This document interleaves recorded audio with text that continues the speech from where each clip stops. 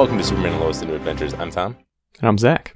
And we, of course, are here to talk about Season 2, Episode 3 of the CW Superman and Lois, The Thing in the Mines. But before we get to that thing, there's a couple things of news. First up, scheduling-wise, we have some news to get into. A lot of this comes from the CW Milwaukee 18, our favorite CW affiliate, based on the amount of news they provide for Superman and Lois. Apparently, after Episode 4, there's going to be a 2-week break from new episodes. There's going to be a hiatus. My guess is that's probably the Winter Olympics, so that's probably why they don't want to compete with that. But then they're scheduled for 4 more new episodes after that, so that would be, February 22nd? They're scheduled for a few more new episodes and then another break, March 15th. Always subject to change, but it seems like we're definitely going 4 weeks on, 2 weeks off, and then we'll be back for more. But the show is on episode 9 right now, so this is going to happen again later.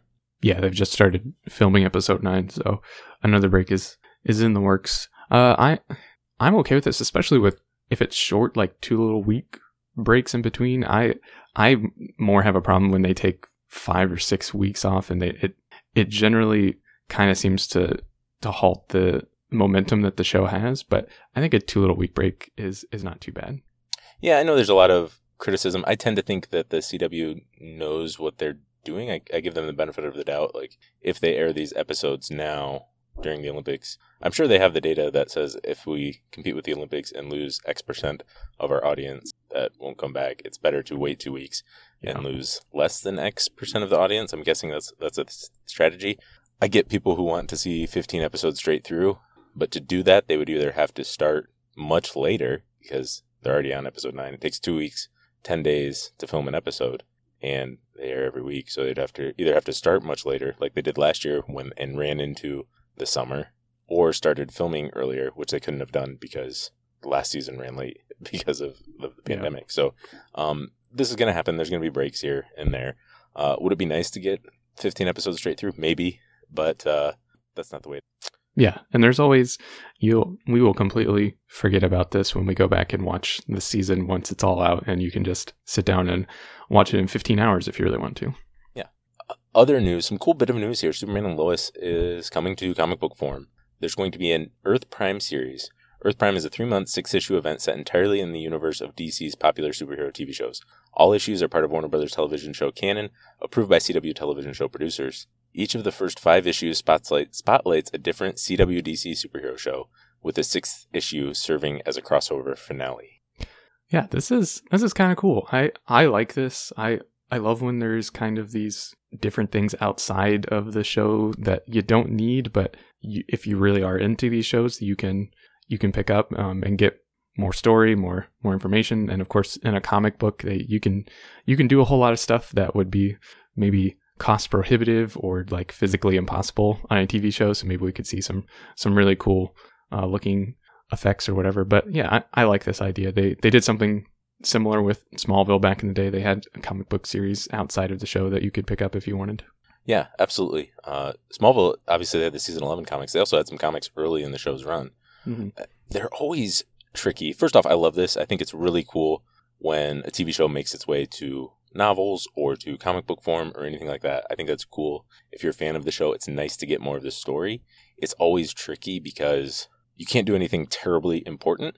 Yeah. Because you don't want to reference, because then that should happen in the show, obviously. And these things are always canon until they're not, right? If a showrunner in 2 seasons wants to do something that contradicts this, I don't think anybody's going to say, oh man, this comic book doesn't agree with that, even though it says they're canon. But like you said, there's also the benefit of not having to worry about special effects budget. The budget is the artist's mind and creative ability. So there's some cool things you can do with that.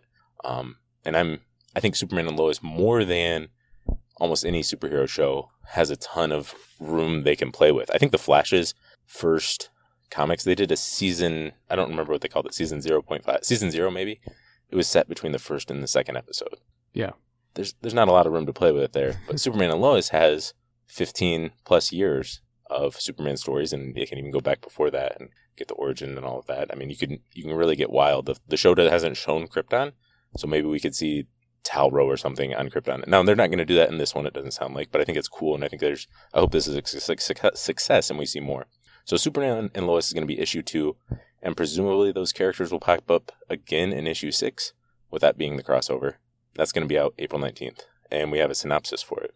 Yeah, Superman and Lois series writers Adam Mellinger, Jay Jameson, and Andrew Wong join DC fan favorites Tom Grummett and Norm Rappind in a story spotlighting Clark Kent and Lois Lane's first anniversary. Trying to celebrate their marital bliss is never easy when you're a superhero husband and news reporter wife, especially when world-saving and creating hard-hitting stories continue to spoil your plans. Plus, the true origins of the evil Superman from John Henry Irons' world are finally revealed. All of that sounds nice, and like trying to celebrate an anniversary and having stuff come up, that sounds like kind of a, I don't want to say like a small story, but it's perfect for a comic. It's maybe not a full-length episode worth of story. The part that's kind of weird is the true origins of evil Superman are finally revealed. That seems like a pretty big detail that would be in the show. Kind of interesting to see them say that they're going to put that in this comic book. Yeah, I think that main story sounds great. Like, that sounds really fun. That does sound like something I would like to see in the show. But if we're not going to see it there, it's cool to see it in comic book form. Get some history of this Lois and Clark. The true origins, yeah, I think that's a backup story. That's something, I think it works well, because I think the show should probably address whatever the history was, why there was this evil Superman or whatever. But I also am fine not really seeing it in the show. So comic book kind of is a nice way to get it out there and not have to see it on the show. Yeah. So that's 3 staff writers for the show, and Grummett and Rapman have done art for several Superman titles in the past. So I think that's cool. There's the first cover out there by Kim Jacinto. It looks cool. It's definitely a stylized thing. I don't know if they have the likeness for the cast, or if they're just going to do sort of generic looking Superman and Lois Lane. But it's got the 5 o'clock shadow that Tyler Hoechlin always has. Yeah, it is a cool looking cover. Like you said, it's definitely inspired by the show, but it doesn't look exactly like it. But yeah, I like that style. And there should be different variant covers too that we haven't seen yet, but those will be interesting to look out for as well. Yeah, I think they're going to have one based on the show, so like an actual photo to sell it. So it's going to be April 19th. It's going to be $5.99, which is kind of expensive for a comic. It is 48 pages though, so it's a big one. So yeah, this is cool. I'm excited for this, and I'm sure we'll cover it in some capacity on the show. Oh, for sure. Let's get into the thing in the mind. So the synopsis for this one is Lois reaches out to retired General Lane as Clark's visions become worse during heated arguments with both Jonathan and Jordan. Meanwhile, Lana shares her frustrations with Kyle, and lastly, Natalie learns that her father didn't follow through on a promise he made to her. Yeah, all right. This was directed by Gregory Smith. It's his 4th episode of the show. He's kind of become the go-to director. He did the season 2 opener as well. It was written by Katie Aldrin. It's her 3rd episode, and Juliana James, who is a new writer to the show, but has upcoming credits on Blood and Treasure and Star Trek Picard. I think those episodes are already done, but they haven't aired yet. So Juliana James does have some credits. Yeah, this was a really good episode. It's one of the ones where you look back and it's kind of hard to believe how much story got packed into just one episode, or at least that's how I feel about it. There's a whole lot of advancement on different fronts, and we get a whole lot of reveals and stuff, and there's even some storylines that seem unconnected from everything else that get a lot of movement as well. But overall, I quite enjoyed this episode, and it's definitely moving a whole lot of stuff forward. That's really funny how differently we see these episodes, because which is fun, part of the fun, because I didn't think it moved a whole ton forward. It did move some things forward, but I thought it was a very slow episode. Slow doesn't mean bad. Slow just means slow. I think it reminded me of episode 13 of last year, where not a whole lot of action, nothing much going on with Superman, but it kind of took stock of where all the characters were and saw that. So it was really slow, it felt like at times. But I think these first 3 episodes, if you put them together, are almost like a long extended season 2 premiere. Yeah. Where if you look at them as a whole, by the end of this episode, we kind of see where everyone is. And we might not know what the story is going to be for these characters this season, but it's at least we've introduced whatever the main conflict they are, probably for the whole season, or at least a big chunk of the season for most of the characters. Yeah. And I think you're right too. Like this was a slower paced episode, but for me, there was a lot of things that happened in this that I didn't think were going to happen until maybe like halfway through the season. So that's for me where it feels like there's a lot more advancement than I was assuming there would be. Yeah, and I tend to like slow for character stuff, so that's definitely not a complaint. The plot stuff does feel a little slower for me, and we're just 3 episodes in. We're just inching it forward a little, but We'll get into that more. Let's break things down, actual scene by scene. Yeah, so it kicks off with a really cool scene of Superman floating over top the earth, listening to everything. And of course, he has some visions and hears something at the mines and falls out of the sky. I'm continually blown away by the special effects on the show, and we'll talk about more scenes that happen in this episode, but this was a really cool way to open up the episode. Gorgeous shot of Superman to open things up. Very Superman Returns. If you remember when he's floating in the air, even kind of the eyes popping open. I bet if you matched the music to that or something, it would look even more similar. For sure. But that was a cool way to stop that. But man, anytime Superman's called to action, he is going to end up on the ground this season. Yep. He can't even get close to the mines because of the headaches and the visions and everything. But the DoD is back in charge of the mines now. They've taken over for Ameritech. But John Henry volunteers to go into the mines and try to figure out what's going on. Again, kind of setting up this conflict between him and Natalie. He hasn't said anything to Natalie about this, but he originally said he didn't want to do anything because he was only there for Natalie. Jordan, Jonathan, and Natalie all talk about Sarah keeping the secret of kissing someone at camp and then telling Jordan, and Natalie kind of points out that Jordan is holding back a big secret as well, which is pretty true.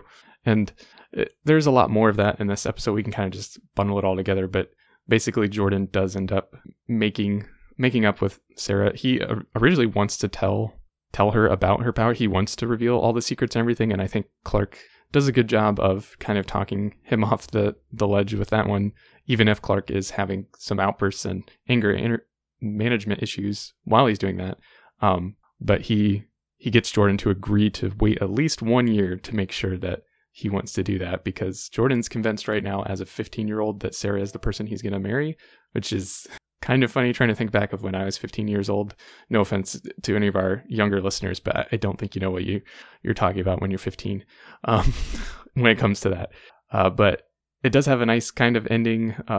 Clark helps him by giving him a locket that Pa Kent gave to Ma Kent, that's a pretty big keepsake to give to Jordan to give to Sarah. But that it was a nice way to kind of wrap it up at the end of the episode.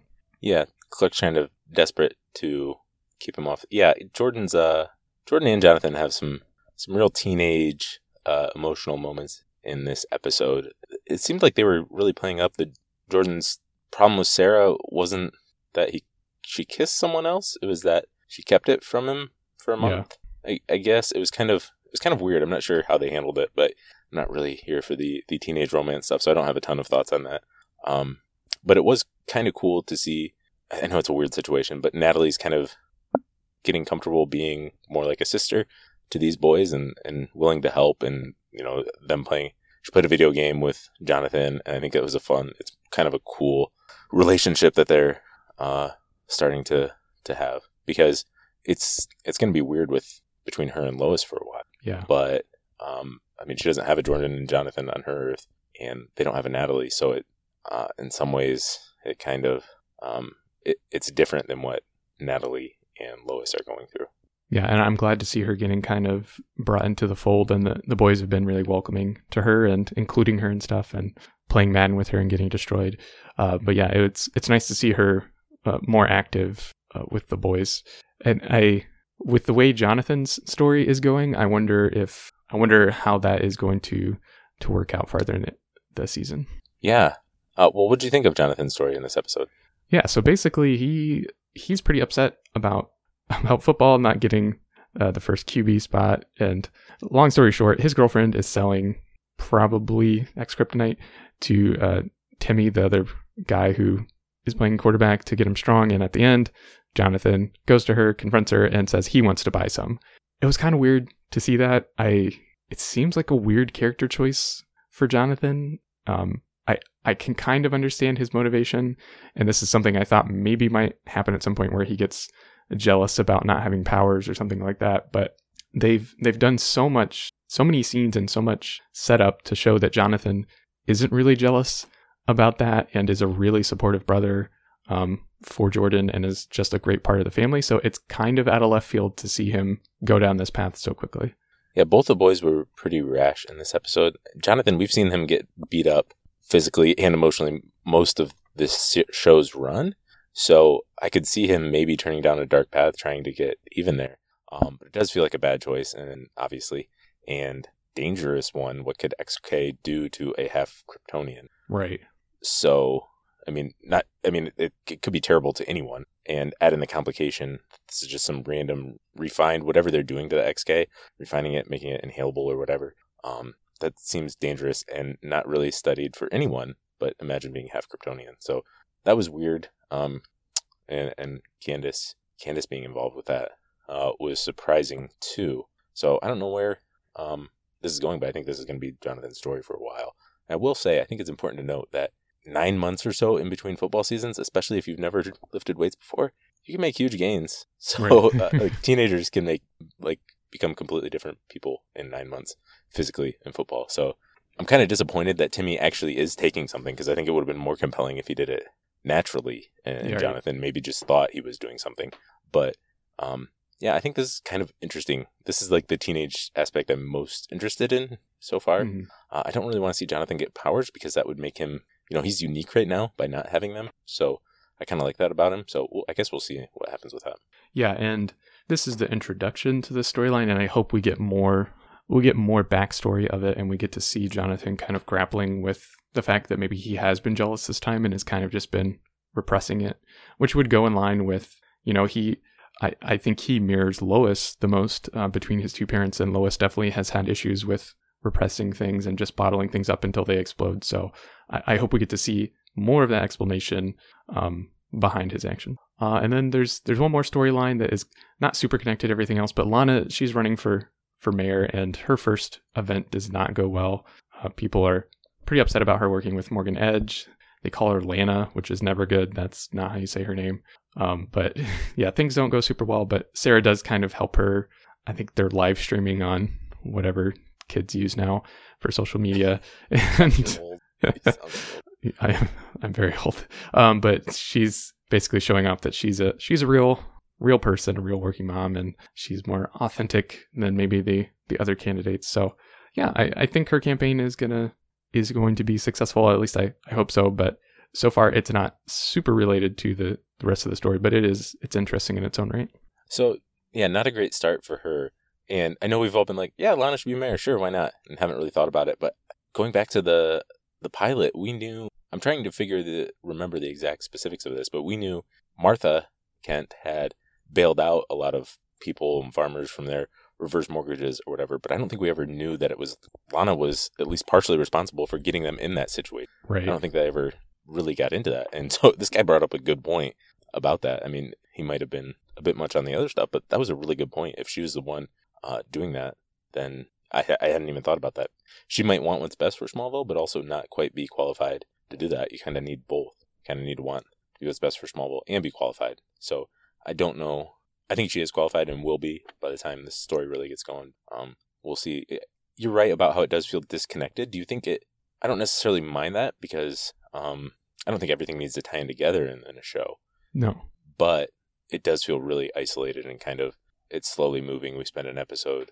If this was Lana's story in the first episode of the season, I don't think we would have been like, whoa, how'd she get here to running mayor? So do you think it will tie in bigger later, or is this just going to be its own kind of thing for now? I think it maybe will tie in later. I'm thinking perhaps it will tie in with the Smallville Gazette, and there will be news stories about the campaign as things go on, things get uncovered, and maybe there'll be some conflict of interest or whatnot. Yeah, that's my guess of how it'll get tied into like what's going on in the mines and all of that. I'm not sure how they will bridge that part, but yeah, they've had some separate storylines like that with like Kyle and the fire department last season, but it was still like tangentially related to what was going on in the quote unquote main plot with the Kent family. I do think there's a chance it ties in that maybe something nefarious is going on with George Dean. Yes. Mayor Dean. Could he be somehow helping get the X-Kryptonite smuggling, all of that? Could that be tied in, and somebody bigger maybe paid for Daniel Hart to get his job offer somewhere else to not mess with George Dean? And I think there's maybe potential there for something big, and Lana being mayor might be tie into the story a little bit closer if they go that way. But right now, it is kind of isolated, which is fine. The one other funny thing I wrote down about this was after that really horrendous campaign event, she goes home and says she needs to take a long bubble bath and just tells Cal, just whatever you do, don't let Sophie bother me. So again, people don't like Sophie, and we haven't seen a whole lot from her, but just context clues. She's maybe not the best kid. She was there. She seems like a sweet girl just cutting her Right. little, trying to help her mom there. So I don't know. She's horrible. Yep. I hope maybe we'll see it one day, maybe we won't. But I think she was just a parent who wanted to be alone, need a little alone time there. Yes. But I think Lana's going to need to step up if she goes and has to have a drink and play darts with herself Right. after one criticism. But moving along, she's watching some footage from the Ali Alston cult, and this is the first time we actually get to see Ali, and the cult is called Inverse Theory. I don't know if that's the name of the cult or that's just like something about like whatever their program is called, but it is interesting to see her in like her big 80s glasses and stuff. So I'm sure we'll see more of her. Yeah, that video looked like it was like VHS from the 80s. Yeah. That's how she looks today. We'll get into that. But while this is happening, Sam, he's retired. He really is retired. He's doing the retired thing. He's fishing on the lake, which you can't really get more retired than that, I guess. Lois calls him and asks for help getting into the mines because he's retired, but he still has enough pull to get that done. I kind of feel bad for Sam Lane. He is done torturing people and building kryptonite weapons, all that stuff, and now he just wants to get on the boat, but he gets called back and kind of used for his context and gets yelled at and all that other stuff. And he's just trying to help now. So it's weird how different Sam is from a year ago. Oh yeah. And like I said, it kind of is like they split him into two characters, the nice grandpa, and so Sam now gets to be just the nice grandpa, and then Lieutenant Anderson is kind of the jerk side of Sam Lane, who works at the DoD now. And in between here, this is where Jordan asks Clark if he can tell Sarah about their powers, but when Clark, he gets upset and he ends up using a really kind of scary voice and his eyes go red and everything, and that's the first of his outbursts or blackouts. I think he says later that he blacks out during it and doesn't even have control of himself. So it's pretty scary when I think they even say it, that the most powerful being on the planet does not have control of themselves. Yeah, that's pretty terrifying. It's not really clear what's going on, everything with the visions that have been going on from this season. How much of that is any of that Clark, or is he just being taken over by something else or just feeling something else? I don't think that's clear yet. Yeah. But Sam gets off the boat and comes to the farm, and he's wearing a Hawaiian shirt with a jean jacket, which is it's fantastic. But he comes to the farm and he brings the clearance for John Henry so he can, I think he has a fake name, I don't remember what it is, but he can go into the mines. But while Sam is there, he talks to Lois about Ali Alston and the podcast and everything, and they fight about it because Lois wants Sam to intervene with Lucy, but Sam doesn't want to lose his other daughter, and he hasn't even read the article that Lois wrote about it because he's basically just, Lucy said it was okay, so I believe that it's okay and I don't need to know anything else. And that's Lois is pretty understandably upset with him. Yeah, it seems like every time these two meet, there's usually Lois yelling at Sam, and I kind of understand where both are coming from. He doesn't want to push Lucy away. He mentions how she's different from Lois, but Lois is also so upset because Lucy is involved in some crazy stuff that almost got her killed, and she doesn't think Sam's taking that seriously. So I think that's good. This is probably the storyline 3 episodes in that I'm most interested in. Yeah. What's going on what's the history there? What has Lucy been dealing with? How does that affect Lois and Sam and all that? I think this is what I'm most interested in so far this year. Yeah, I'm really glad to have Sam back. I hope we get to see a lot of him because I like his character, especially now. And yeah, everything with the cult and Ali Alston and Lucy, that I agree with you. I think that's top of my list for most interesting things going on so far. But like we talked about earlier, Jonathan got into a fight and during football practice, and Clark has another outburst after that because he's so upset. He throws a helmet into a vending machine, and then he has to use his heat vision, but it goes into his hand, which they've done that before on the show. So I think that's kind of a recurring thing of you get upset or you can't control your heat vision. You just got to put it into your hands, which is interesting to think about. And it actually damaged him. So yeah. I think it's interesting that a full-on, unless, who knows, maybe Clark is weakened somehow, but Yeah. they don't say that. So kryptonite or the heat vision blast from a Kryptonian can damage a Kryptonian. Another a funny thing from the fight that I forgot to mention earlier is when Clark kind of steps in to try to break up the fight and Jonathan accidentally punches him, then so Clark has to pretend to fall down like, oh yeah, shoot, I just got punched. Yeah, that's fun. That's just a fun little moment. Yep. But they rush back to the farm, and Jonathan actually is the one who is driving, so he's getting pretty good at driving that truck. He didn't look very good when he was pulling in the driveway. That was not very steady. Not bad for a 15-year-old, I guess. But Clark almost has another outburst of Jordan, so things are not going well for him. But Clark this is when he figures out and kind of explains that it's not him. He's feeling whatever the creature in the mines is feeling. And in that conversation that he's having with Sam and Lois, Natalie walks in and finds out that her dad, John Henry, is at the mines, and she's pretty upset that he didn't tell her about that. I thought that was coolly resolved when Natalie said, okay, it's fine that he's doing it, but you should probably tell me. Yeah. Later when talking with Jonathan. So it kind of seemed like something John Henry would say. Maybe he wants to help but keep it from her, I guess. But I'm glad she wasn't. Yeah, me too. And she even, at the end of the episode, she is going to help rebuild his suit and everything. So I'm glad that there wasn't, that conflict didn't last for a really long time. But John Henry goes to the mines, and unfortunately, Dr. Faulkner, who we saw in the last episode, is maybe not on the up and up, is the person who welcomes him and is going to explore the mines with him.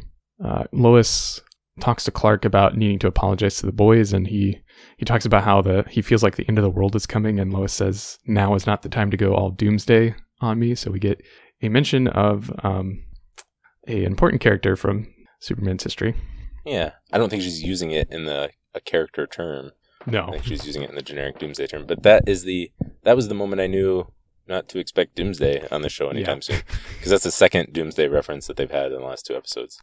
Sarah asked Nat last episode if her and John Henry were doomsday preppers or something. So that's how I knew doomsday's not going to show up anytime if you were expecting that. And then so John Henry and Dr. Faulkner go exploring. He figures out that someone set off explosives, and as he figures that out, she attacks him and knocks him out. That had to cause some damage. Yeah. It seemed painful. Couple hits like that. He bounced back pretty quickly. I don't know how much time it was. It seemed pretty quickly. I think he should maybe get checked out. Sam and Lois reconcile because he does eventually read her article, and he knows that he was wrong now. And he says that he has picked a side because he's called Lucy and she's agreed to meet with Lois. And it's during this conversation that Lois says that Allie is actually short for Allison, so it's Allison Alston is the full name of that person. And then we get a nice moment of Clark and Lois on the porch where they talk about the perils of parenting, but then Clark has a vision and says he's breaking out and takes off for the mine. He sees whatever is in the mine breaking out of it, and that's when something in a big giant suit breaks out of the mine. So before that, the breaking out of the mine, I thought that was such a sweet scene between Clark and Lois. Yeah. On the porch. We don't get to see a ton of that, like sweet little romantic moments between the two of them when he called her perfect. Just them being playful. They always have something serious going on in this show and don't get to just enjoy moments together. So I love when. Yeah. And it doesn't have to be long or anything. That was a very short scene, but just the feeling it evokes and getting to see them interact like that. Like you said, it's so nice when it does come. Yeah, it's nice to see them be sweet and playful. So back at the mine, the military folks are trying to shoot the thing in the suit, and all of their shots are bouncing off.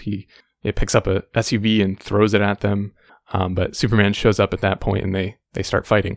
And Lois and Sam are trying to reach John Henry, and he wakes up, and he calls for his suit to come, and it is one of the coolest things I've ever seen, where slow motion John Henry's jumping through the air, and his suit comes apart and then attaches around him.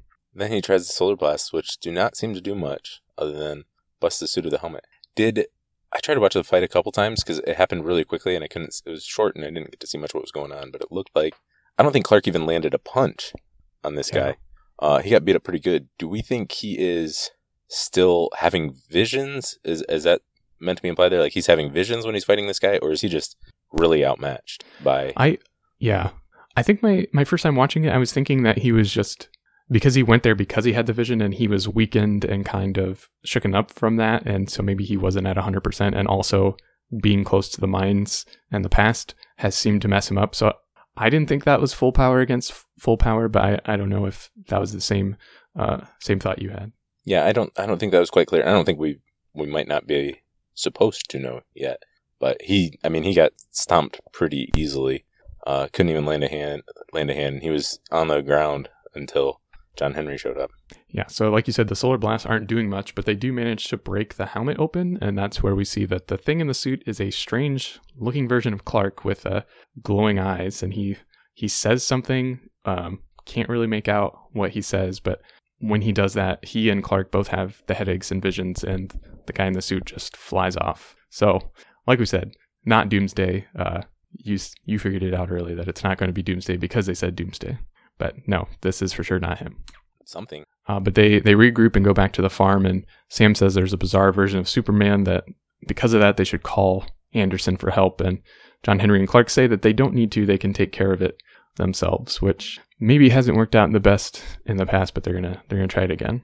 Yeah, normally I would be on Clark's side. He is Superman, so he can handle almost anything. But when there's this other guy who is equal or more powered than him, and he has not been able to do anything of use all season. Clark has not been able to since rescuing the sub, which was almost didn't happen because of the visions. And since then, every time Superman has been called to action, he has been laying on the ground. So I don't think Superman's very useful here. And John Henry's suit got almost completely destroyed. Now, Natalie says she's going to help him fix it. I don't know how much she can do to protect him against whatever they're fighting and how long it's going to take. But yeah, maybe not the two. Maybe they can't do it all on their own. Yeah, and I think from the dialogue there, are they planning to fix the barn, or are they training to move somewhere? Because they said they needed to fix the suit. They didn't want to do it in the barn. Maybe she can fix that too. So I'm not sure what that means. Yeah, that was confusing as well. I wasn't sure. So I don't know if they're going to upgrade the barn or find a new repair shop. Maybe they'll finally move that Wi-Fi router so it's not in such a dangerous location. No, I got to get good signal there, man. They're still in the middle of nowhere, Kansas. They can't get a signal. But then we see Lois leaving to see Lucy, and she's very nervous. She's just pacing back and forth. She's worried about what she's wearing, what she's going to say. And Clark gives her a nice, short little pep talk. Again, a really heartfelt moment that we get to see between the two of them that I enjoyed. Yeah, a fun moment. I like seeing Lois and Clark together. We should do that more. No, it was a nice scene they did. She talked about her biker coat and all that stuff. It was fun. They were really good in this. And then so Lois goes to the diner to meet with Lucy, and it seems like she's been sitting there for a while and no one has come. But then finally, Allie Alston actually shows up, and she looks exactly the same as in that video. Like we said, she looks like she just stepped right out of the 80s. But she says Lucy isn't coming, and she thought it would be better if I came instead. So I was not expecting this. I thought we were going to actually see Lucy come in. I thought something shady was going on with Lucy, and maybe she wasn't ready to say that everything was terrible with the cult, but I wasn't expecting Allie Alston to show up. So like we said earlier, this is a storyline I'm very, very interested in, and this just added the interest level.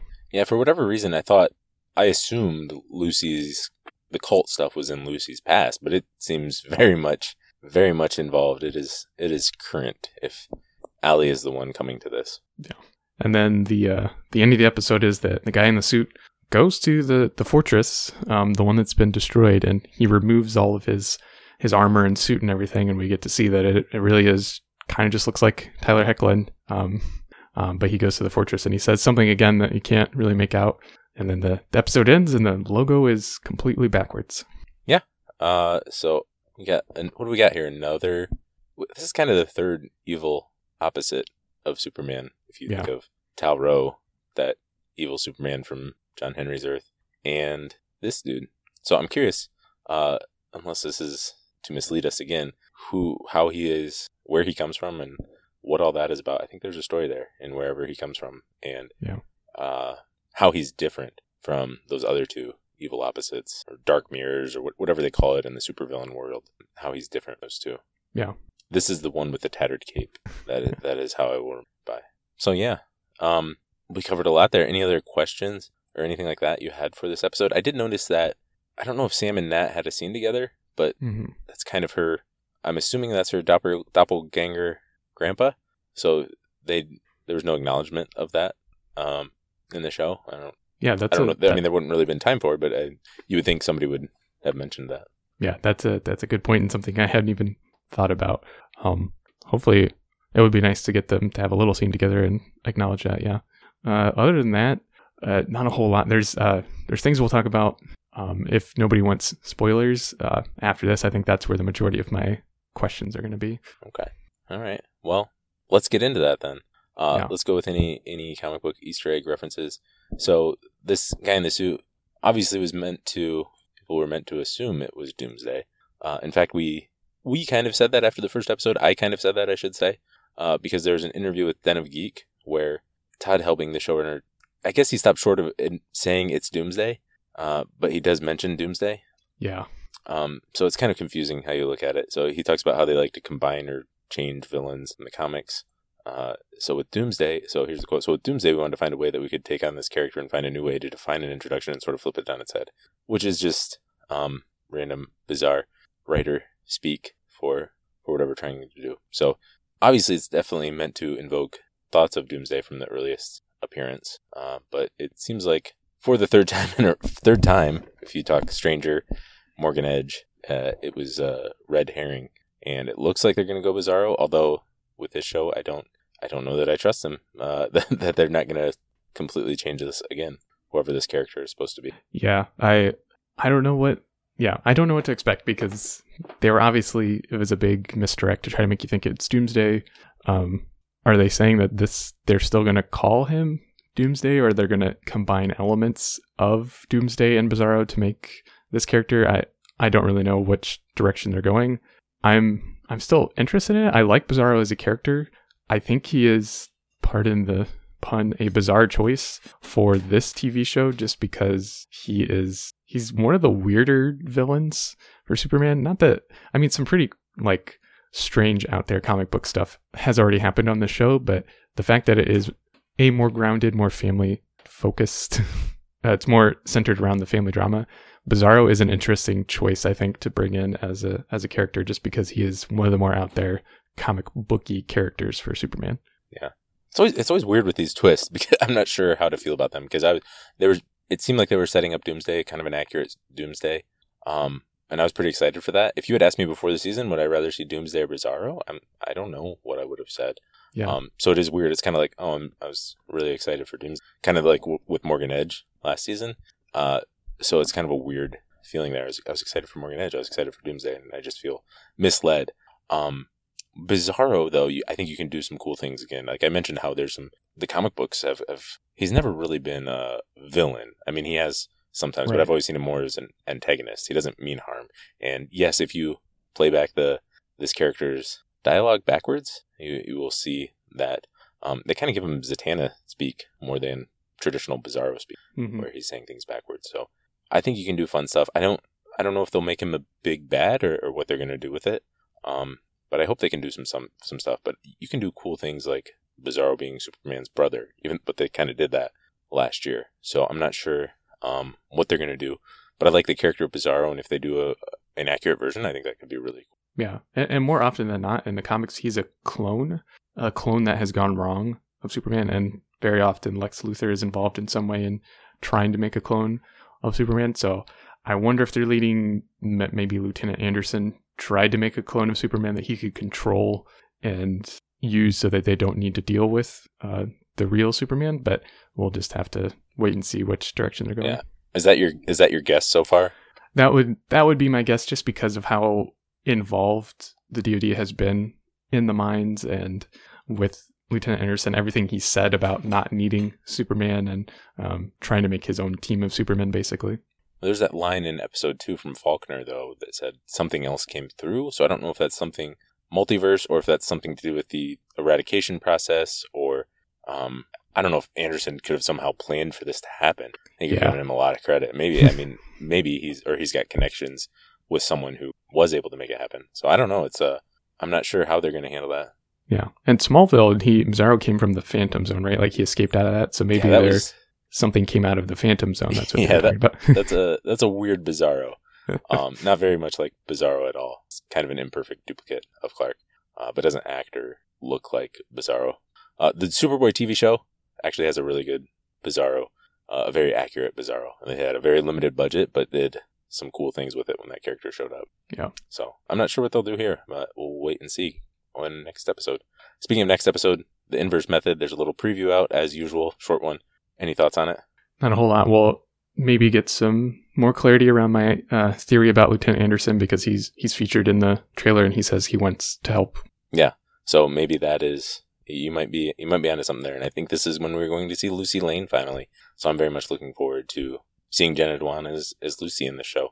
Yep. And then, so just a reminder, this episode, there'll be a 2-week break after this 4th episode before episode 5 comes back. All right. Well, that's all we've got for today. We'll be back next time covering The Inverse Men.